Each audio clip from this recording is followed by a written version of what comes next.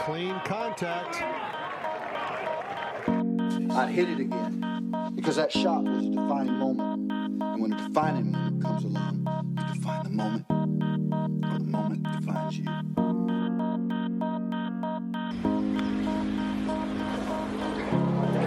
Well, here it comes.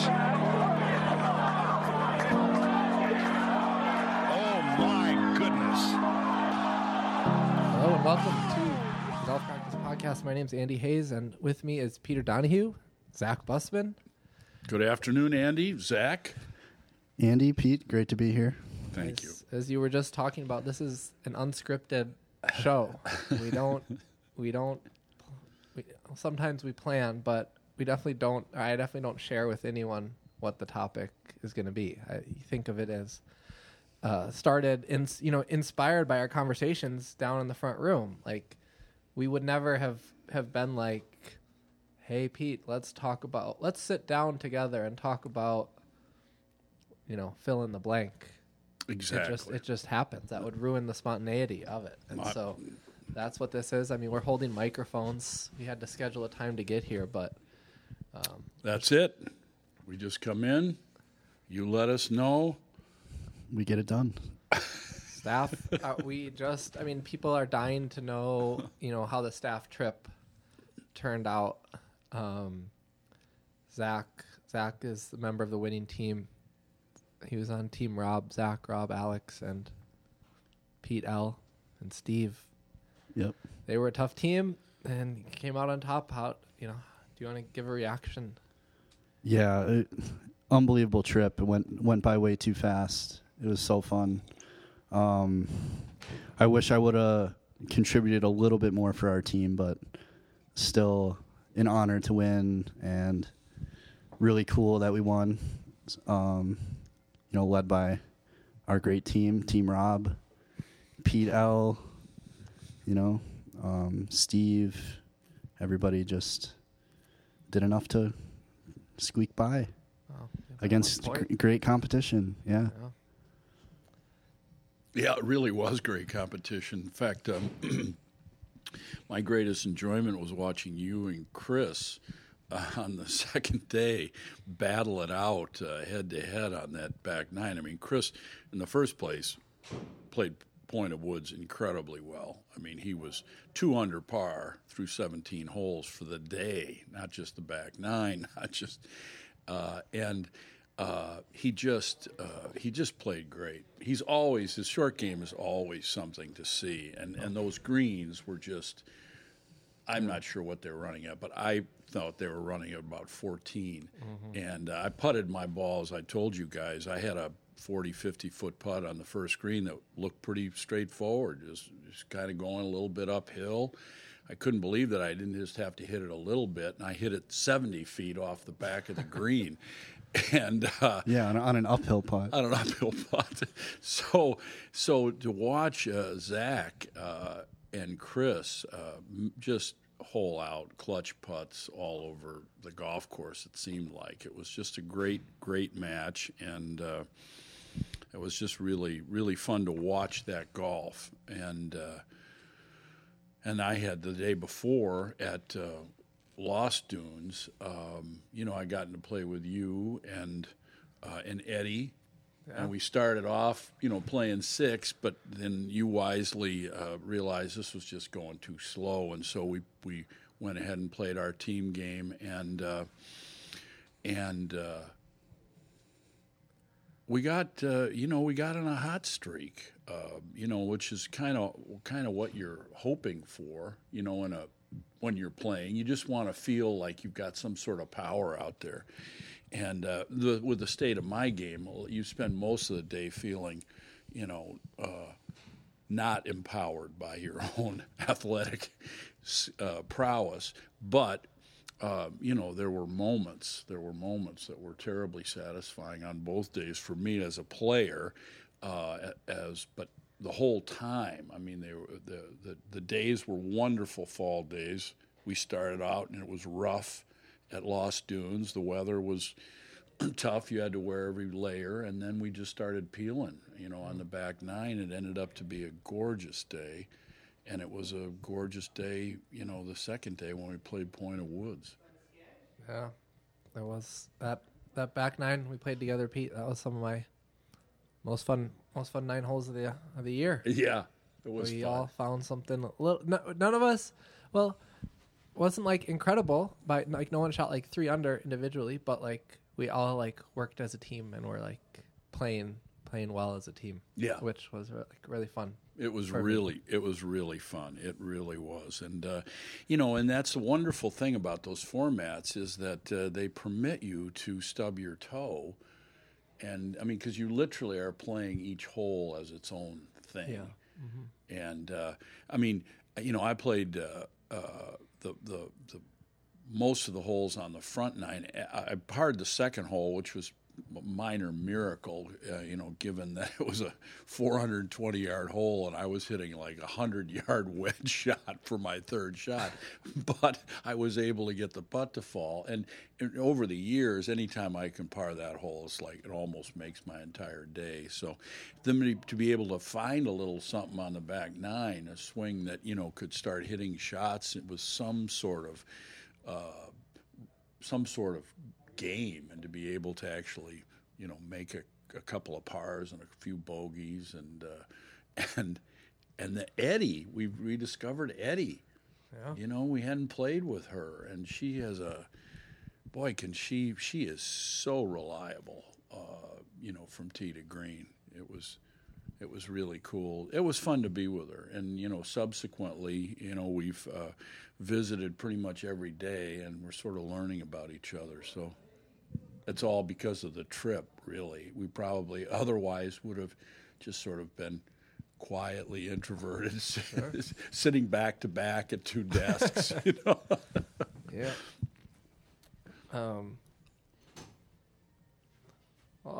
Joining us, special guest. Don't do it. No, don't do it. I'm in and out. You can't suck me in. 30 seconds, Chris. I just heard that you were 17 under through, or 2 under through 17 holes at Point of Woods. Is that true? That's true. What'd you do on the 18th? I didn't really hole out. Your match was coming down to the end, and I kind of like flared a 3-wood in the right side, and so I was like, chip down. I flubbed a chip, and then I hit it to like 8 feet, and I just picked it up. So, 1 under. one. So that 8-footer was for bogey. Par. Or for for bogey. par. Bogey. Yeah. I was just thinking back because your New Year's resolution was to shoot an under par round, and you just picked up.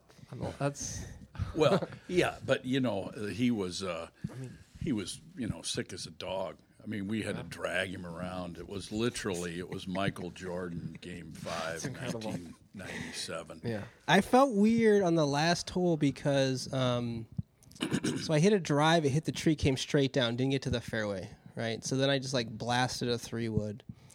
And I was rooting for my partner. It was like the whole thing came down to that, and I wanted to try that pitch from the side. You guys were all kind of standing over there, and I was kind of checking on you guys of your match, and I don't know, I kind of like half-assed, went up and hit it and like flubbed it, and was kind of like, oh, this is not how I want this round to end, and so I didn't.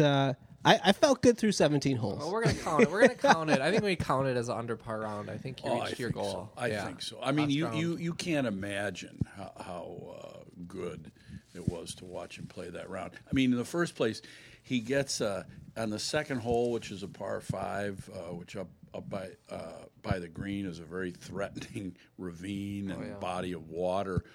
He hits his ball to the right, and we find it in a bunker, but we don't just find it in a bunker. It's about 8 inches below a lip on a very steep slope, ball above his feet, and it's hanging on some tuft of sand that I don't know how it happened to be there, but it was ridiculous. So he goes and whacks it, and it hits the lip and ends up in the bunker still. So now he's got to hit. He's 350 yards away, and he's got to hit an iron down there out of the bunker and hits it solid, knocks it down there, and then he knocks his fourth shot about how far away was that? 4 feet, 8 feet?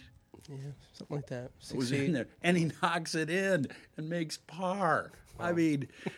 I mean to tell you, and so anyway, it was really a very clean round. It's awesome. Yeah, Congrats, very cool. Congrats, Chris. Unfortunately, I think your days of playing as a 6, which you wanted to, are long gone. And your days of playing as a 4 are probably gone as well, because that was definitely the low round of the day. Couldn't help it. It was a highlight. 4 handicap. So Yep. yeah. Yeah. So just letting you know that's to come. Yep. Yep. The committee probably held a long memory about that. Absolutely. Wow, Zach's tough. You came up against the star player. Yeah, I know. You wanted him. Yeah. I did. Okay. It's the first time I've ever played with Chris. Wow. In over a year and a half, like being here. Yeah. And being on multiple staff trips or little, getaways with the team where, maybe we could have played together, but just never have. Mm-hmm. And it was everything and more that I thought it might be. It was just insane because I've heard about his short game. I've heard that he's a great putter. I assumed, that he's super methodical. I just had that in my mind that that's the type of player he was, and he sure was. But yeah, I mean, he was unbeatable. I did all I could. I fought hard, and it was just amazing to see what he was doing out there. Mm-hmm. The putts, I just laughed multiple times when he would make a putt, because it was on the first 9 holes, it was the 7th time that he just pours in a 14-foot putt. It was ridiculous. It was Yeah, you get the crazy. Ball rolling on line. Well, you did the same thing. I mean, you really took him all the way to the end and, matched him a number of times. I mean, Chris had a 4-footer uphill on one hole. It was in the middle of the front 9 of our Better Ball of Pairs match, and Chris and me against Zach and Rob, and yeah, he hits a 205-yard iron shot from the rough to 4 feet. To 4 feet, and Zach has pitched his ball, and it's run above the hole about 25 feet. So now he's got a downhill breaker, and again the greens. Once the ball would start cruising on some of those putts, it just wouldn't stop. And so it wasn't a question of necessarily on some of them hitting it too hard. You couldn't hit it soft enough once it started rolling. And so Zach has what looks to me like that putt coming down the hill, and I'm already counting, the win, and he knocks it right in the hole. Oh. And now Chris has got to make the 4, yeah. make the uphiller, and of course does in the heart. Both Zach and Chris, hit their putts into the heart. Oh, incredible. Yeah, that was cool. Chris gave me a wry smile when that putt went in, a little fist pump. Yeah, it was just a cool experience playing with him. It was an awesome match. He's a great competitor, and I try to be a great competitor too. So, you can imagine just we were vibing out there. Yeah, and you gave him a shot each side. So probably if he didn't have those and maybe that wasn't that was, or no, he gave you a shot each side. Yeah. But okay. But I mean, I fell down 3 out of the gates playing well. Yeah, it was insane. That's what I mean. And then I fought He's back. He's a star player, but he was playing he comes in just acting I know he never he acts because I try to practice a lot, and he doesn't ever practice that that just assumes that I'm like much better than him. But it's like he beats me every time we play. Yet somehow he talks into getting more, more strokes. Yeah. So we're gonna have to have a many meetings about this because it's quite a case. It's quite a case. Yes, it is. Second Point of Woods, Eddie and I played against Pete, L, and Steve. The star match. Yeah. I was really excited to play those guys. Yeah. Because they always beat me. They win every time. Did they win again? It was a tie. Oh, that's great. Yeah. It was a really good. It ended in some mild controversy. So I'll tell the story. But it was like back and forth match. They got up early. I remember I birdied a hole to tie it. But then we got down again, and that long par 4, like the hardest hole on the 9, dogleg left. Steve and Pete both like drive it way right into the trees, and Pete's ball, which he's got a couple of these like hit tree, and Steve described it shooting left like a squirrel running along the ground. So he somehow from out of the trees to like somewhat of a shot. I mean, he was still blocked out at like 200 plus yards away. And Eddie, I hit mine left in the trees. I was kind of out of the hole. Eddie bombed driver, and then she had like bombed through it as far as she could and was still like 40 yards short in like that bunker on the right. So like probably playing, should have played a tee up for her, but again, we'll have mini meetings about this for next year. Yes. But then Pete, they were talking about it for like 10 minutes, but then he hit the shot like this big slice, probably had to be like a 4-iron that like we thought it stayed on the green. It was the best shot of the day, incredible. But it rolled down, and Pete's got like this uphill like chip, and Eddie hit out of the bunker, a really good shot, like 40 yards away, and she hit it to like 10 feet, and she got a stroke on that hole. So we're like thinking we're gonna be in a good spot, and then Pete chips in for birdie, and Eddie 2-putted, so they won that hole when Eddie had a stroke. And so they got one up on that hole. We like tied a few after that, and then on 9 par 3, Steve hits is like right on line. He's like in his irons like really really solid. Steve actually. He was carrying, through 5 holes, was like carrying the team.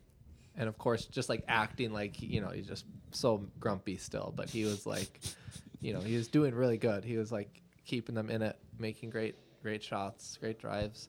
But then so the last hole, Steve hit it past the pin. He's like, ended up with like 20 feet coming down the hill on these green, really fast greens. I was inside of Steve. I had like 17 feet.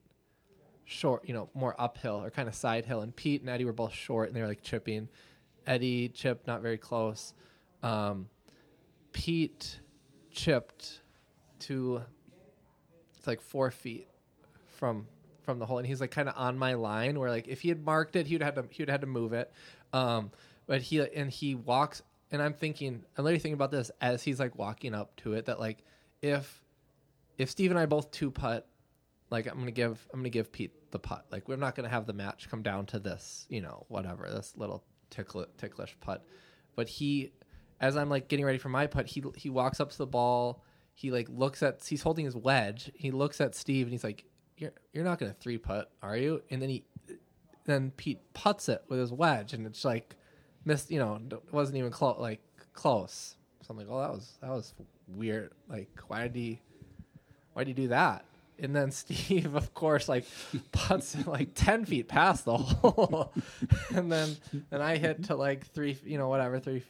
And that was it. They gave me that putt, and then Steve missed it, and so we tied. Like we won that, so we won that hole tied. But like it was, not like the best way, not the way you want to win, but want to tie, but it was. It's a tough lesson. Yeah. You know what? I mean,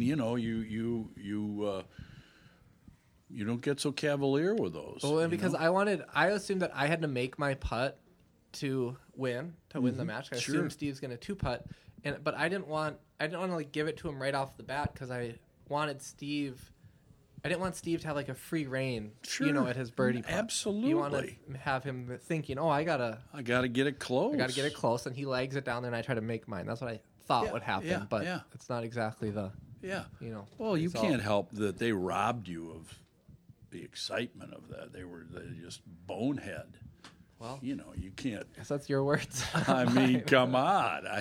Let's not mince words about it. Jeez, guys, talking some trash after. Yeah, well, I mean, really. I'm doing. That's Peter. I'm just sharing what happened. Oh, no. It was. I'm sure if you asked Pete, he would say the same thing. He agreed. He would say, "That was sort of stupid." Yeah, he did say that. But it's okay. They, the team ended up winning anyway. Then I played Pete L again in the singles match. Tough competitor. Yeah. He like smacked his first drive like onto the driving range. Couldn't find it. Gave me the hole. Didn't even play it. So Concedes. Just concedes. So he couldn't find. I mean, I had a good drive, but like, yeah. But then he got like 2 up. He got 2 up. Then I won a hole, and he was 1 up going to the last hole. And because I had won, I was on the tee first. And I hit like a good drive, like up the right fairway. And then after I hit my drive, he like goes back to his bag, puts his driver away, and grabs 2 iron, which he hadn't hit all day. And he just like blocks the crap out of it, like straight into these trees on the right. So I'm like, okay, that's gonna be good. But then it bounces out to the middle of the fairway. So okay, good break, but he's still got 225 in from there, and he had to be 4 iron, and he hit like a good shot, but he pulls it left, which there's that like hazard left. Sure. So I'm like, okay, well, he's probably in there, but we get up there, and it was literally like it was a foot past the edge of the hazard. I don't know how a 4 iron would have stopped like in that spot, but anyway, that's where it was. And I was at like 20 feet. He hit it to 8 feet, and I 2-putted for a par, and he had the 8-footer for par, and he made it to win. Oh my God! That's terrific. He had a great. Oh, that's great. That's what a great conclusion. It was a great match. Yeah. Yeah. That's wonderful. That's awesome. First time hearing that. Yeah. I didn't know. Yeah, I didn't know the details of your guys' match. Yeah. Cool. That's good. Yeah, it's cool. Mm-hmm. Very good. Yeah, I was just glad. I don't know. Last year on the trip, I played good on the second day. I played like good on the front 9. I beat I think Steve and Alex on the front 9, and then the back 9 I played against Rob and Jansen, and just like wasn't even like a factor in the match. And even though like we won the tournament last year, so it was fun, but it was still like I just wish I had at least like competed in the match. So it was like really, that's what I was like, my like personal goal was like to be able to play those like what I think are like the top players, and just like be able to like push them a little bit. And so you did. That was Yeah, it was fun. That's cool. That's great. Yeah. No, I loved the trip. I thought it was the enjoyment that I get out of the game anymore, and I'm sure you guys as well, is has some part of it is my own game, but the other part is seeing the other people play. And I had my eyes done. I had cataract surgery this year, so now I can actually see the ball in the air, and I can actually see where the bottom of the flagstick is, and so I'm watching with a keenness, and it was really cool. And for that, just even as an athlete, I had moments of clarity, where I felt like, now I get it. I've been trying to reshape my action, and I realized, and for quite some time, and I realized that a lot of it is it's complex. There's the feelings that you get, and then there's the visuals that you get, and I discovered something about the way to hold the golf club that really had a profound effect on my whole notion about the swing. And I really, even though I didn't command it in any way with any kind of consistency, it's grown since I've been back. I've gone and worked out and to the range, and it's like growing a seed, and it's very cool. So there's, as we've talked about many times in the past, there's different things that we measure and walk away from. To me, it's always like Jack and the Beanstalk. You come home with a bag of magic seeds, that you can grow. Yeah. Other highlight to me was after dinner we stayed up till 3 a.m., which is the latest. It was unbelievable. I've never stayed up that late. Come on, Andy. You know me. I am not. Come on, man. I haven't. I know. Not in. I guess not. And this was unintentionally. So I suppose it counts still. But we were just talk. Everyone was like sharing. How they got to the golf practice, and I feel like we all got to know each other a lot better. And yeah. Had the right amount of wine. So everyone was flowing. Just happy to share. Yeah. And stuff. So yeah. And then it's just like we ended and like checked the phone. And it was like, oh, it's 3:00, and I thought it was midnight. I didn't, because then we got back at 10. So like I still don't quite understand how we where the time just, sat there for 5 hours. Well, I'm sorry I missed it, but I went to bed and when we got back from dinner and as it was my custom, I wake up all night long. But I woke up at 3 a.m. to hear noise out in the common area as Chris and Alex had come back, and I thought, oh my God, how are they ever going to even play golf tomorrow? It was like really a struggle waking up at 7. I can imagine. Chris had an advantage though because he was sober. Oh, going into the next day, everyone else was up till 3 a.m. and having plenty of drinks and. Oh, Chris was up till 3 though. Yeah, but he was up till 3. Yeah, so and he still was sick and battling 4 sickness. hours of sleep. So I think maybe it evens out. True. Everybody looked very fresh. I mean, Alex, I couldn't believe it. He looked like, he looked like he was fully rested when he got up, and I would bet a dime to a dollar that. Yeah, no way. That was funny. Yeah. Yeah. But. Yeah, it did not make. We were definitely not feeling 100% on that front 9. I guess not. Just feel a little not over the for whatever reason over the putts. It was like the ball just was just started wiggling, and I was like, I have to hit this or I might tip over. For the first 6 holes, so that's not the best feeling over over the ball. No, but it's not. So I was like, all right, let's just try to stay in this as long as we can, and it worked out. It worked out fine. Oh, that's terrific. Yeah. So Pete, you, I guess our one topic for this, this episode is, preparation, for golf, and so I'm curious. You said you found something in your swing or your grip, how you held the club. I saw you practicing a little, before the trip, trying to get ready, and then I saw you that was the best.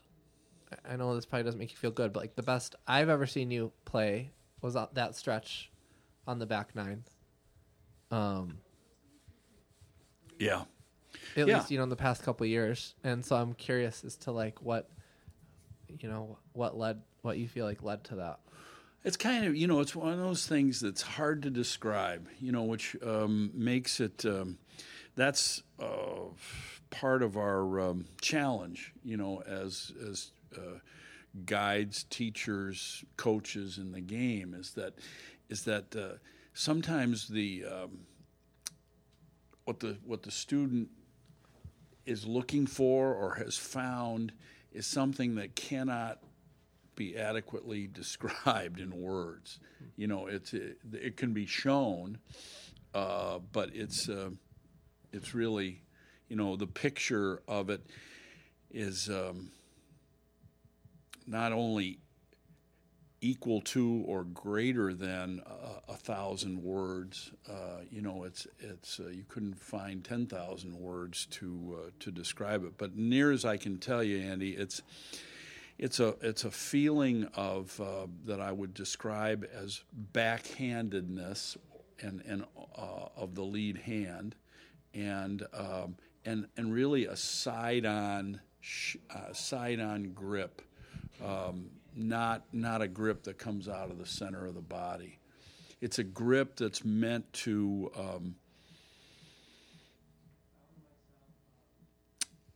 deliver the club head as the handle is moving inward around the body. For a right-handed golfer, that would be down and left, and for a left-handed golfer, it's down and right. And it's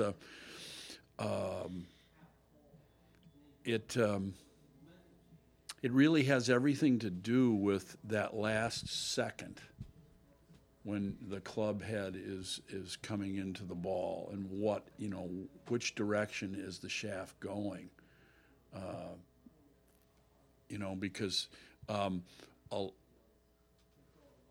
Because it's just different.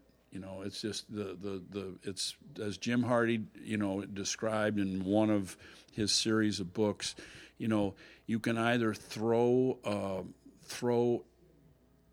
the club head, out, away from you, inside out in the vernacular of the game, or you can be moving it where it's going in and around, inward and around you to the inside.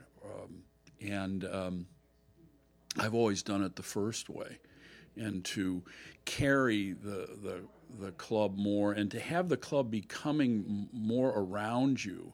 That's one of the things that's been confusing to me, because I thought I had broken through the strictures that I had put on myself and developed from years of swinging in a certain way, in such a way that if my butt was against a fence or a wall, my club would never hit the wall. Now it would crash through the wall, and anybody who's ever swung backhanded would understand the feeling. And so I continued to do that one-handed. But whenever I put both hands on the golf club, I couldn't do it. Why I couldn't do it is the mystery of the human mind, to have developed moves and spaces that are taboo, and that's alarm bells go off when you swing into those spaces.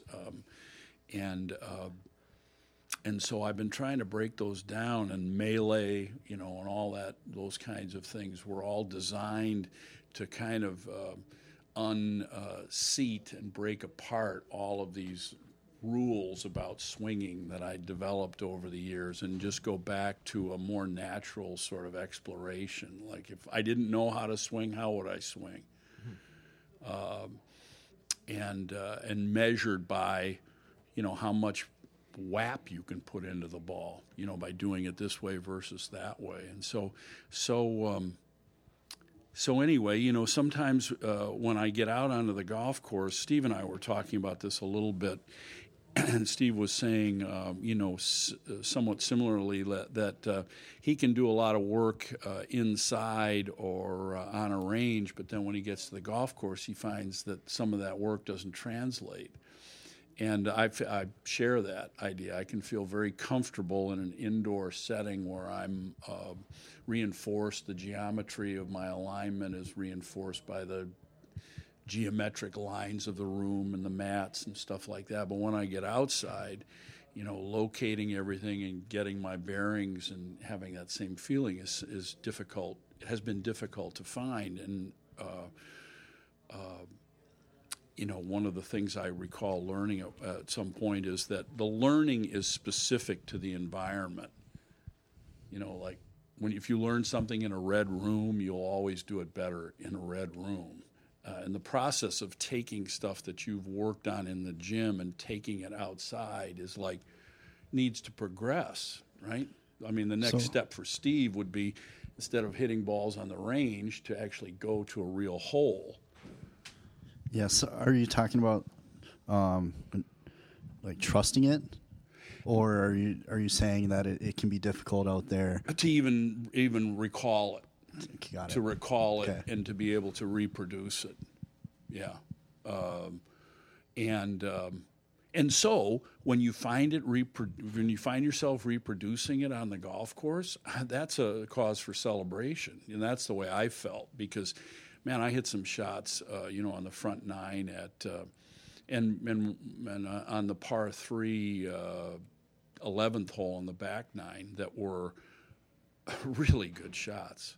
I mean, they weren't just, oh, hey, you caught it on the right jerk and hit it straight. I flushed it and hit it right where I was looking, and so I know it works. I know what I felt will work. It's in conflict with other things though that are resident in my mind when I step up over a golf ball. So like last year, was your preparation was your focus different than this year? Like was that kind of like a change? I feel like I remember like in the past playing with you, you seemed very intentional of in your kind of pre-shot routine and like right before the ball of like rehearsing like a very like specific like move. Yep. Kind of into the ball, but I didn't really see that same thing this year. I changed it. It was slightly different. It was still in the waggle. It's just the waggle was smaller. I have kind of a Mike Weir waggle that goes back. Is what you're referring to goes back to breast high, and there's a backswing and a downswing aspect to it.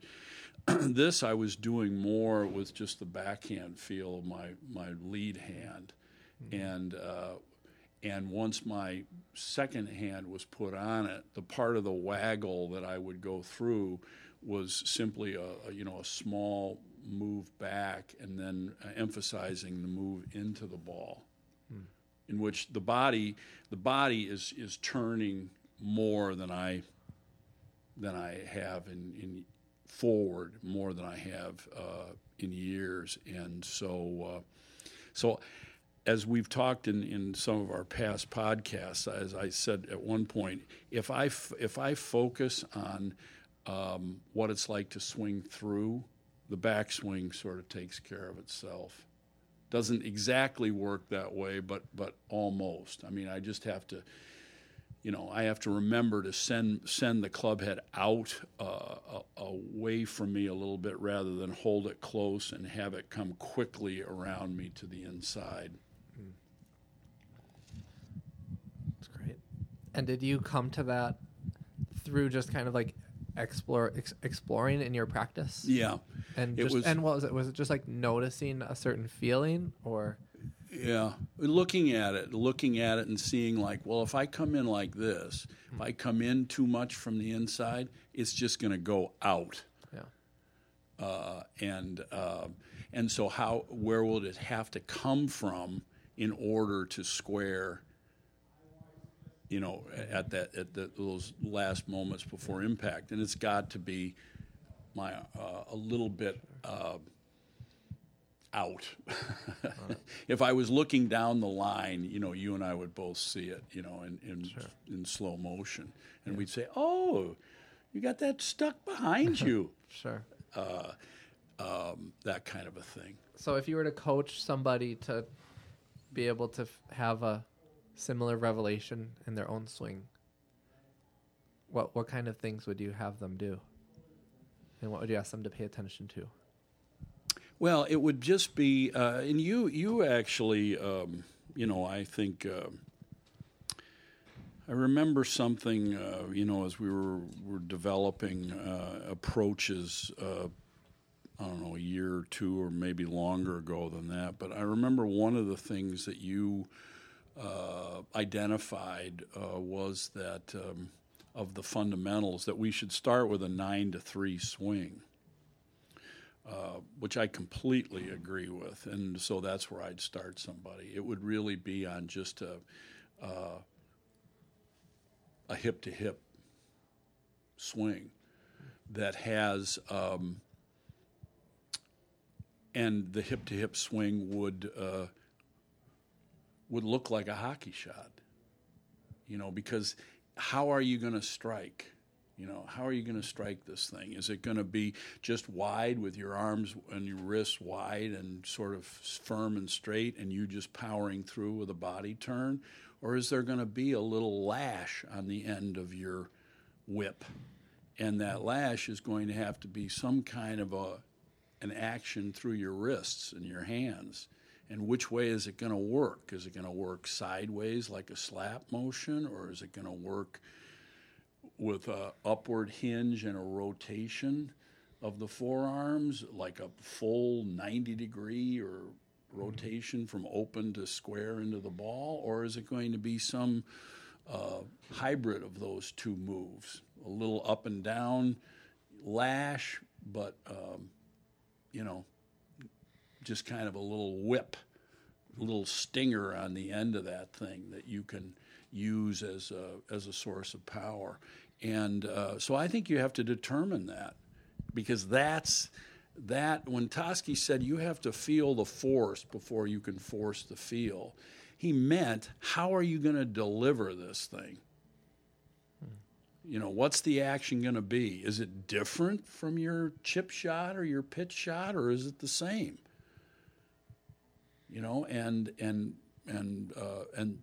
How do you grow that? Because that's the germ of your idea about how to hit. And now your body, once that's established, your body will align and move appropriately to that idea. Sure. And so that's we'd pass it back and forth, Andy. With a little. We'd have our little irons, our mashie niblicks or 7-irons, and we'd play a little catch with each other, just kind of zipping them back and forth, waist high, go deep. I'll hit you coming across. Zach, how about you? Have you had any, I don't know, what do you say, you had a successful year in golf? At times, yeah, I would say so. Like what? I think I had a good end of the year. Is there anything in your preparation that you feel like led to success, or maybe a lack of success? Recent success, I can say, I got a lesson from Steve, because I just asked him, like, is there anything that you see here that you think we could realistically tweak in a week for the staff trip? Okay. And he wanted me to get steeper and to pick up the club and get it into a higher spot sooner, rather than taking it back in the backswing down too low, getting too flat. And that helped me take away the left side of the golf course with my irons. Of course, I neglected the driver.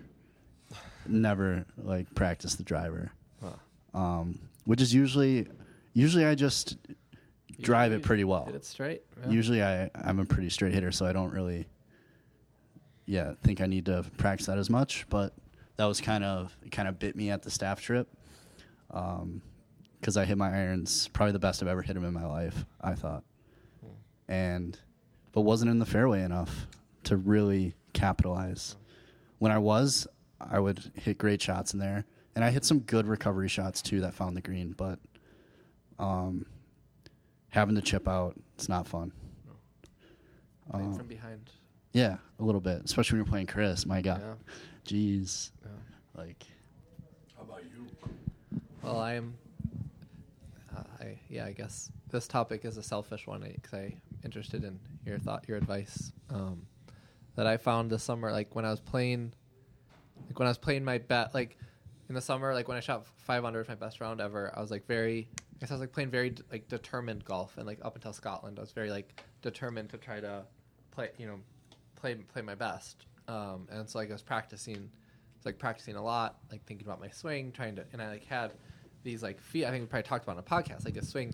Wasn't necessarily a thought, but it was a swing feel, just this feeling of my arms going first and kind of staying maybe above the plane, the swing plane, and then feeling my pressure shift into my my right heel, and when I was able to do that, it like I was able to do that like repeatedly, and that was like what I focused on before every shot, and I like played very well and like played multiple rounds of golf like under par, which is the best I've ever done.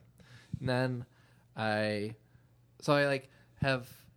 found out that like, oh, with lots of practice every day, and like I can like play golf with these, you know, swing thoughts or swing feels, right? Of like, oh, just arms first, get into the heel, and then that's gonna work because I've, you know, been working on it every day. So like when I play, it's like really easy to repeat, or at least it was for me.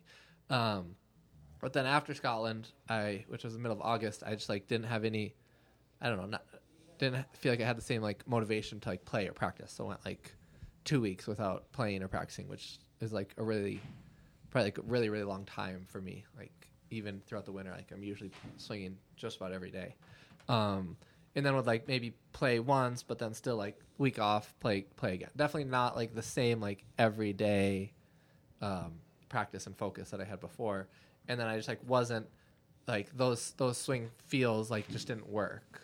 You know, the what you saw probably, especially in the front nine at Lost Dunes, like that thought of like, oh, hands first above the plane, just like shifts and ended up like shifting the path way left. And so I had like some of those drives that were just like pulled straight left. So like that thought or feeling that worked, you know, a month ago, like didn't, you know, it's like a temporary fix. And so I guess maybe it's like a 2-part question. It's like, do you think like should your like, you know, lots of people talk about how like swing thoughts are not the most, like it's not helpful to have a bunch of swing thoughts in your swing, or that maybe they're temporary, they're like Band-Aid fixes at points to the swing. So like for Zach, Zach had a Steve lesson, pick the club up faster, it worked.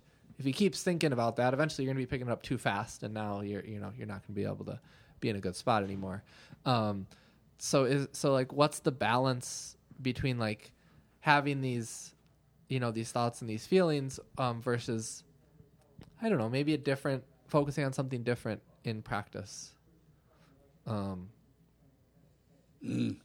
you know what I mean? Like, most people can't play golf every single day, and so it's like, maybe if you're a professional golfer, if you are able to practice every day, you can have these, you know, whatever, arms first, get into your heel, like, then that's going to be a helpful thing. But if you're not doing that, if you're not keeping up with that, like very, very consistently, like those really aren't the most helpful things. Because at least for me, I like ended up like overdoing it.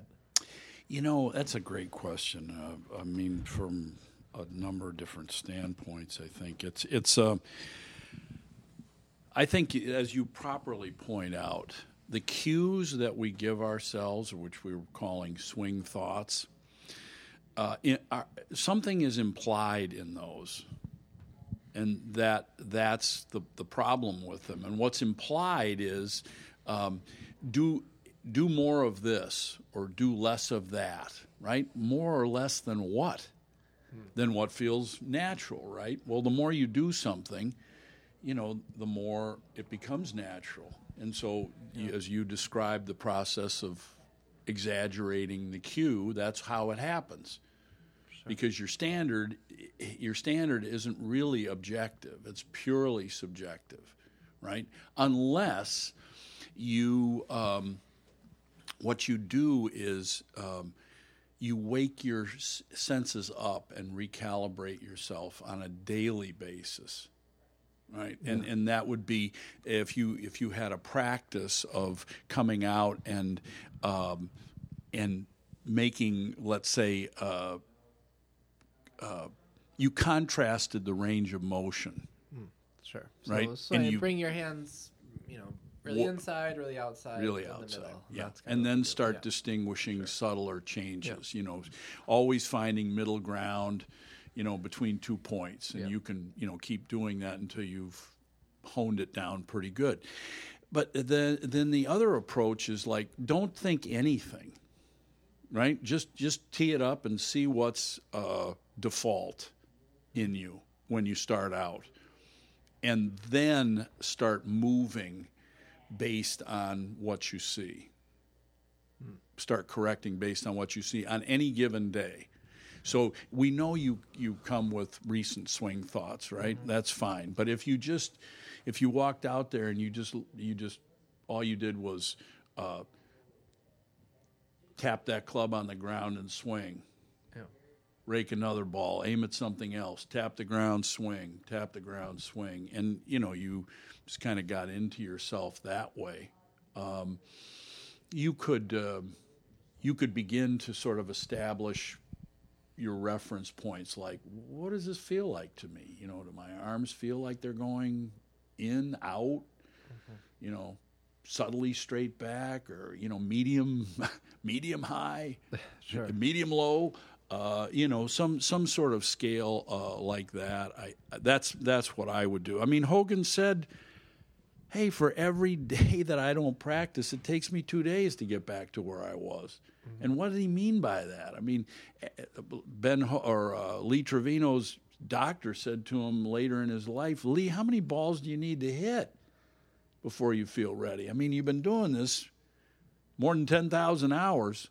I mean, what does it take to wake it up in you? Hogan was like Nicholas. Hogan needed practice to feel totally comfortable. He had to have an adequate amount of time to get himself back into the game every day. Trevino could start it, by quick start it from the parking lot because, he knew he was going to slap it and scratch it around just like Walter Hagen. But, once he started scoring better and he started to feel good about himself, he started to swing better. And started to do it with more rhythm. I mean, some of it is just purely, knowing, knowing, which one of those guys are you? Yeah. Well, would you say, it's just a theory, but it makes sense that the people who need the practice every day do you think maybe that's because they're like relying too much on swing thoughts? I think he's saying that there's no right or wrong way.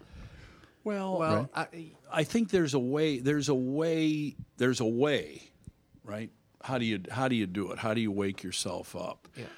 I guess I'm suggesting, is there a difference? Like, if, let's just say, Hogan, I don't know that much about him. Let's just say he liked playing with a swing thought or two, and so he had to practice every single day to stay calibrated with that thought. But then me, who has stopped practicing every single day, I'm still playing with the same swing thoughts that I had when I was practicing every day, and then that wasn't useful. So I'm wondering if are these thoughts, or getting maybe a little bit too involved in technique. Is it it works if you can keep up and practice every single day, but if you can't, then maybe you shouldn't be focusing on these things quite as much. That's interesting. I'm not. Let's see. That gives me pause. Good. I mean, that's a good question. I think that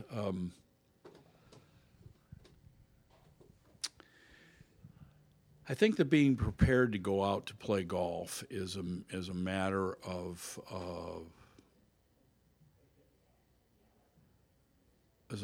choice. I think that some people just need to feel the golf club in their hands a little bit, and as long as they get a feel for their club, their 4-iron or long iron, and then their fairway wood, and then their driver, and then their chip shots and stuff like that. They just need to wake up the chips in their brain, but they don't need to feel grooved.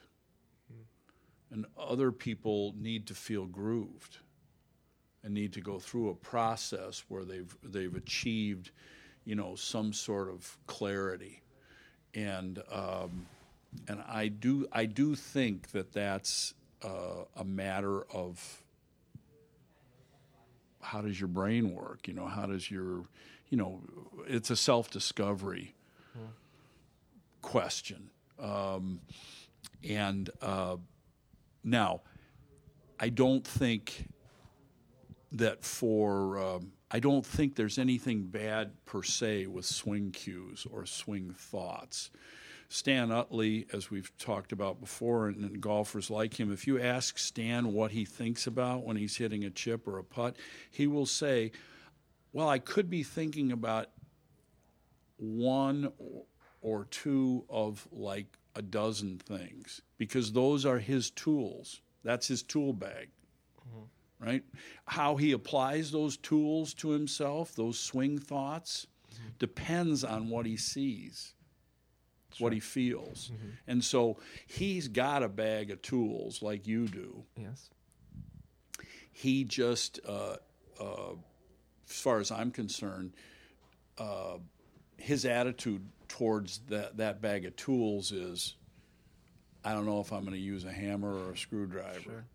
Yeah, but he's also, like, back to my point of, like, he's also able to work on those tools, try them out every single day. Not necessarily. I mean, tour players, like anybody else, they're people. Sure. They come and go in the game like you and me. Now, when they're hot into their schedule, their problem is different.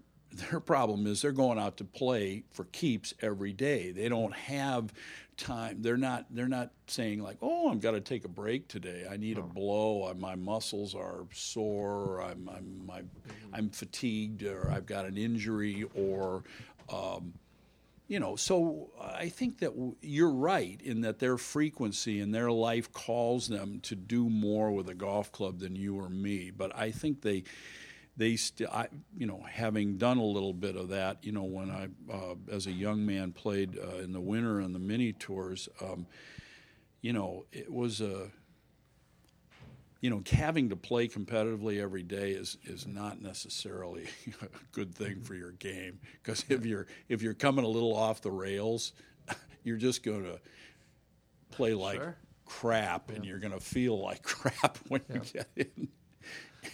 I have a few students who maybe they can play a couple times a week, maybe practice one, say every other day, maybe a member at a country club, and like a 5 handicap who like struggles with a bit, like just like a big miss, it just pops up out of nowhere. And at least from my own experience, like whenever those like really big misses come, it's like there's like way too many like thoughts going on in the head. And so I guess, do you know what I mean? Like, I'm just thinking about, those thoughts like would be okay if you're able to hit 100 balls each day. But if you can't, like I could barely handle 2 thoughts this year, and I played more than 99% of my students. And I've, had lessons where like I've given that person 6 thoughts today, right? It's like, that's way too much for them to handle. But, it's a hard line to walk. Yes, it is a hard line to walk, because anything that you suggest to them is going to be a potential swing thought, right? Yeah. Even if you said, I went down that path with that thought, and I don't like that thought. It didn't work. It didn't work out the way I wanted. It's like the judge saying to the jury, I want you to disregard the last statement that you heard. Well, how do you do that? How do you put the toothpaste back in the tube? As an instructor or as a student, I think you have to. You're right. All the things that you could say to somebody that might potentially be beneficial to them, or are the correct information. Yeah, the correct information. Is that a net positive? I would say that without a roadmap, without warning, instructions, then no, it's dangerous, because again, your first rule, my first rule is about instruction is eliminate ambiguity. And what does that mean? Well, it could be this or it could be that, or there's a vagueness to it. Think this or think that. Well, that's kind of ambiguous, isn't it? Which one do I think? I mean, what did you mean when you said, what did you want me to walk away with from that lesson? So you got to manage that. You got to figure out how to manage that. And we all do as instructors, because, check in with your student. What are they thinking? What are their thoughts at the beginning of the lesson? Now, and then ask them again, what are you going to walk away with? And check it out. Yeah. One thing I thought about, Andy, was if like you're giving a student 6 swing thoughts, what if you just deciphered like, hey, these thoughts I'm giving you, this is educational. This is just like education for you. These and then these couple of things are what we really want to focus on right now. Yeah, and I don't even give. I don't intentionally give like swing thoughts in that way. But it's like, okay, they start out, they're chunky and everything, so we're gonna work on low point and ground contact, and in 15 minutes I get that better. But now the ball is going to the right, and so now we're gonna do some things that straighten that out. And then we switch to driver with they're hitting down on it too much, so we work on trying to hit up on it. Mm-hmm. And it's like, okay, that we actually got a lot. Feel like we got a lot better in that lesson, but it's like, oh man, I don't know if you've mastered that low point yet. Did we move on just because you did 5 in a row that were good there? Now we thought you figured that one out. Let's go on to the next thing. And because they're repeating the same motion over and over and over in the same exact environment, like it's like easy to like get into a groove. And so, you know what I mean? That's like, now it's like, okay, now if they could go through that same exact lesson on their own every day for the next week, it's like they're going to get a lot better really fast. But if maybe they only can play once in the next week, now that was like too much that we just covered, because they're not going to be able to. They're not going to be able to unpack it. Yeah. And so you need to have unpacking instructions. Sure. I mean that needs to, that what you're describing screams for that. Okay, so because there is and I know that this sounds like it may be way more complicated than but what it requires is that you develop a new practice.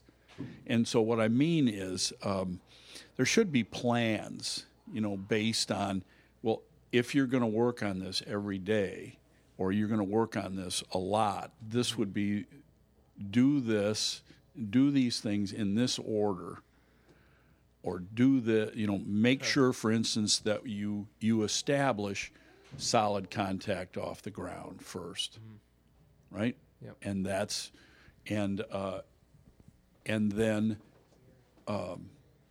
then once you started doing that, then you can, start adding face. Yep. Adding face to it with 9-3 shots, full swing drivers, whatever. And eventually, what you're shooting for is some sort of pacing and varying of the task so that it moves from block towards random, where they can ultimately pull driver, then pull wedge, then pull hybrid, then pull, and that they've got a routine. If like there's a difference in their attack angle or setup posture, for upward swinging driver and then downward swinging wedge, is there a sort of a kata they go through to clear the last thought? Like, okay, when you get your wedge out now, set your driver posture with your spine lean back. Now contrast that with what you're looking for, with a wedge swinging more down into the ball, and formally go through this so that you clear the ambiguity from your mind. So there's a basic pattern for that, and now you'd go on from there to say, well, okay, if you're going to practice every day, this is what is likely to happen. If you're not going to pick this up until next weekend, then this is what I'd suggest. That if you've laid off as much as a week, then you need to do this.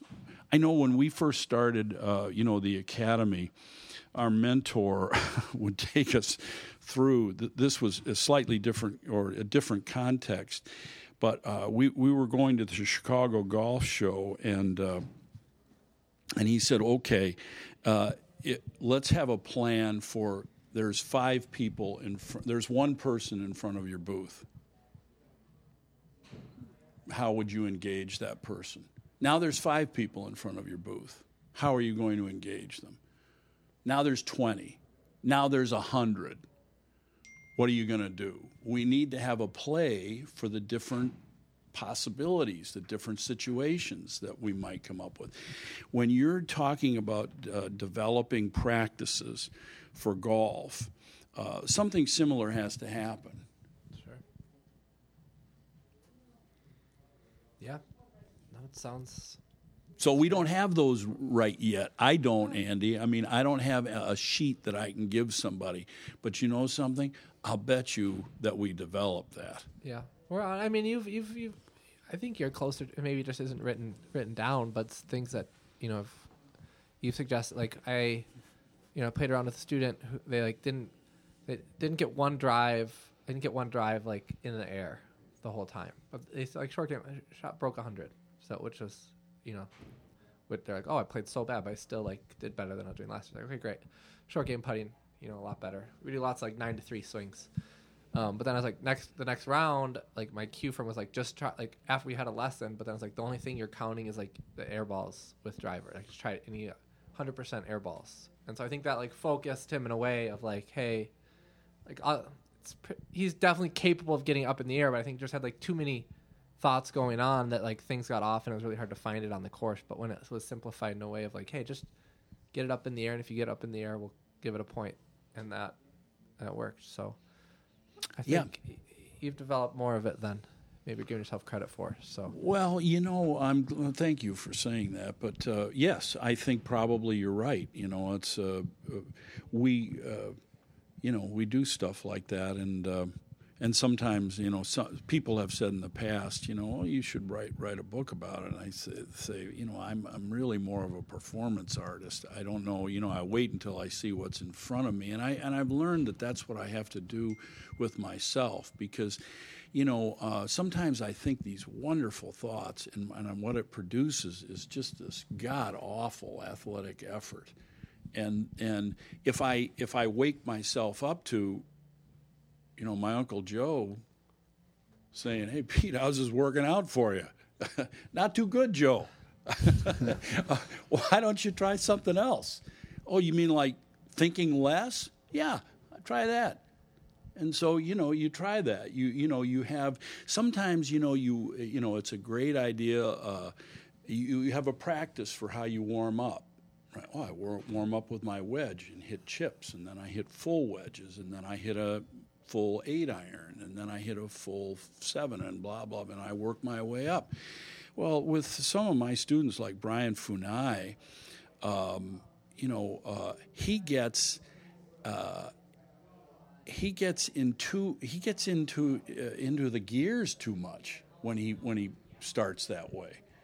And so I've given him a new practice, and that is, after you've made a few chips and wedges, I want you to go to your hybrid, and then I want you to tee up a driver and work yourself into that. Now, that's a much better practice for him. There's more sort of I see that he gets a little bit out of hitting wedges, and then he gets a little bit of this out of hitting a hybrid, and then he gets a little bit of this out of hitting a driver. He gets and that's a pattern that we've come up with from experimenting and observing and measuring and saying, this is a good pattern for you to try.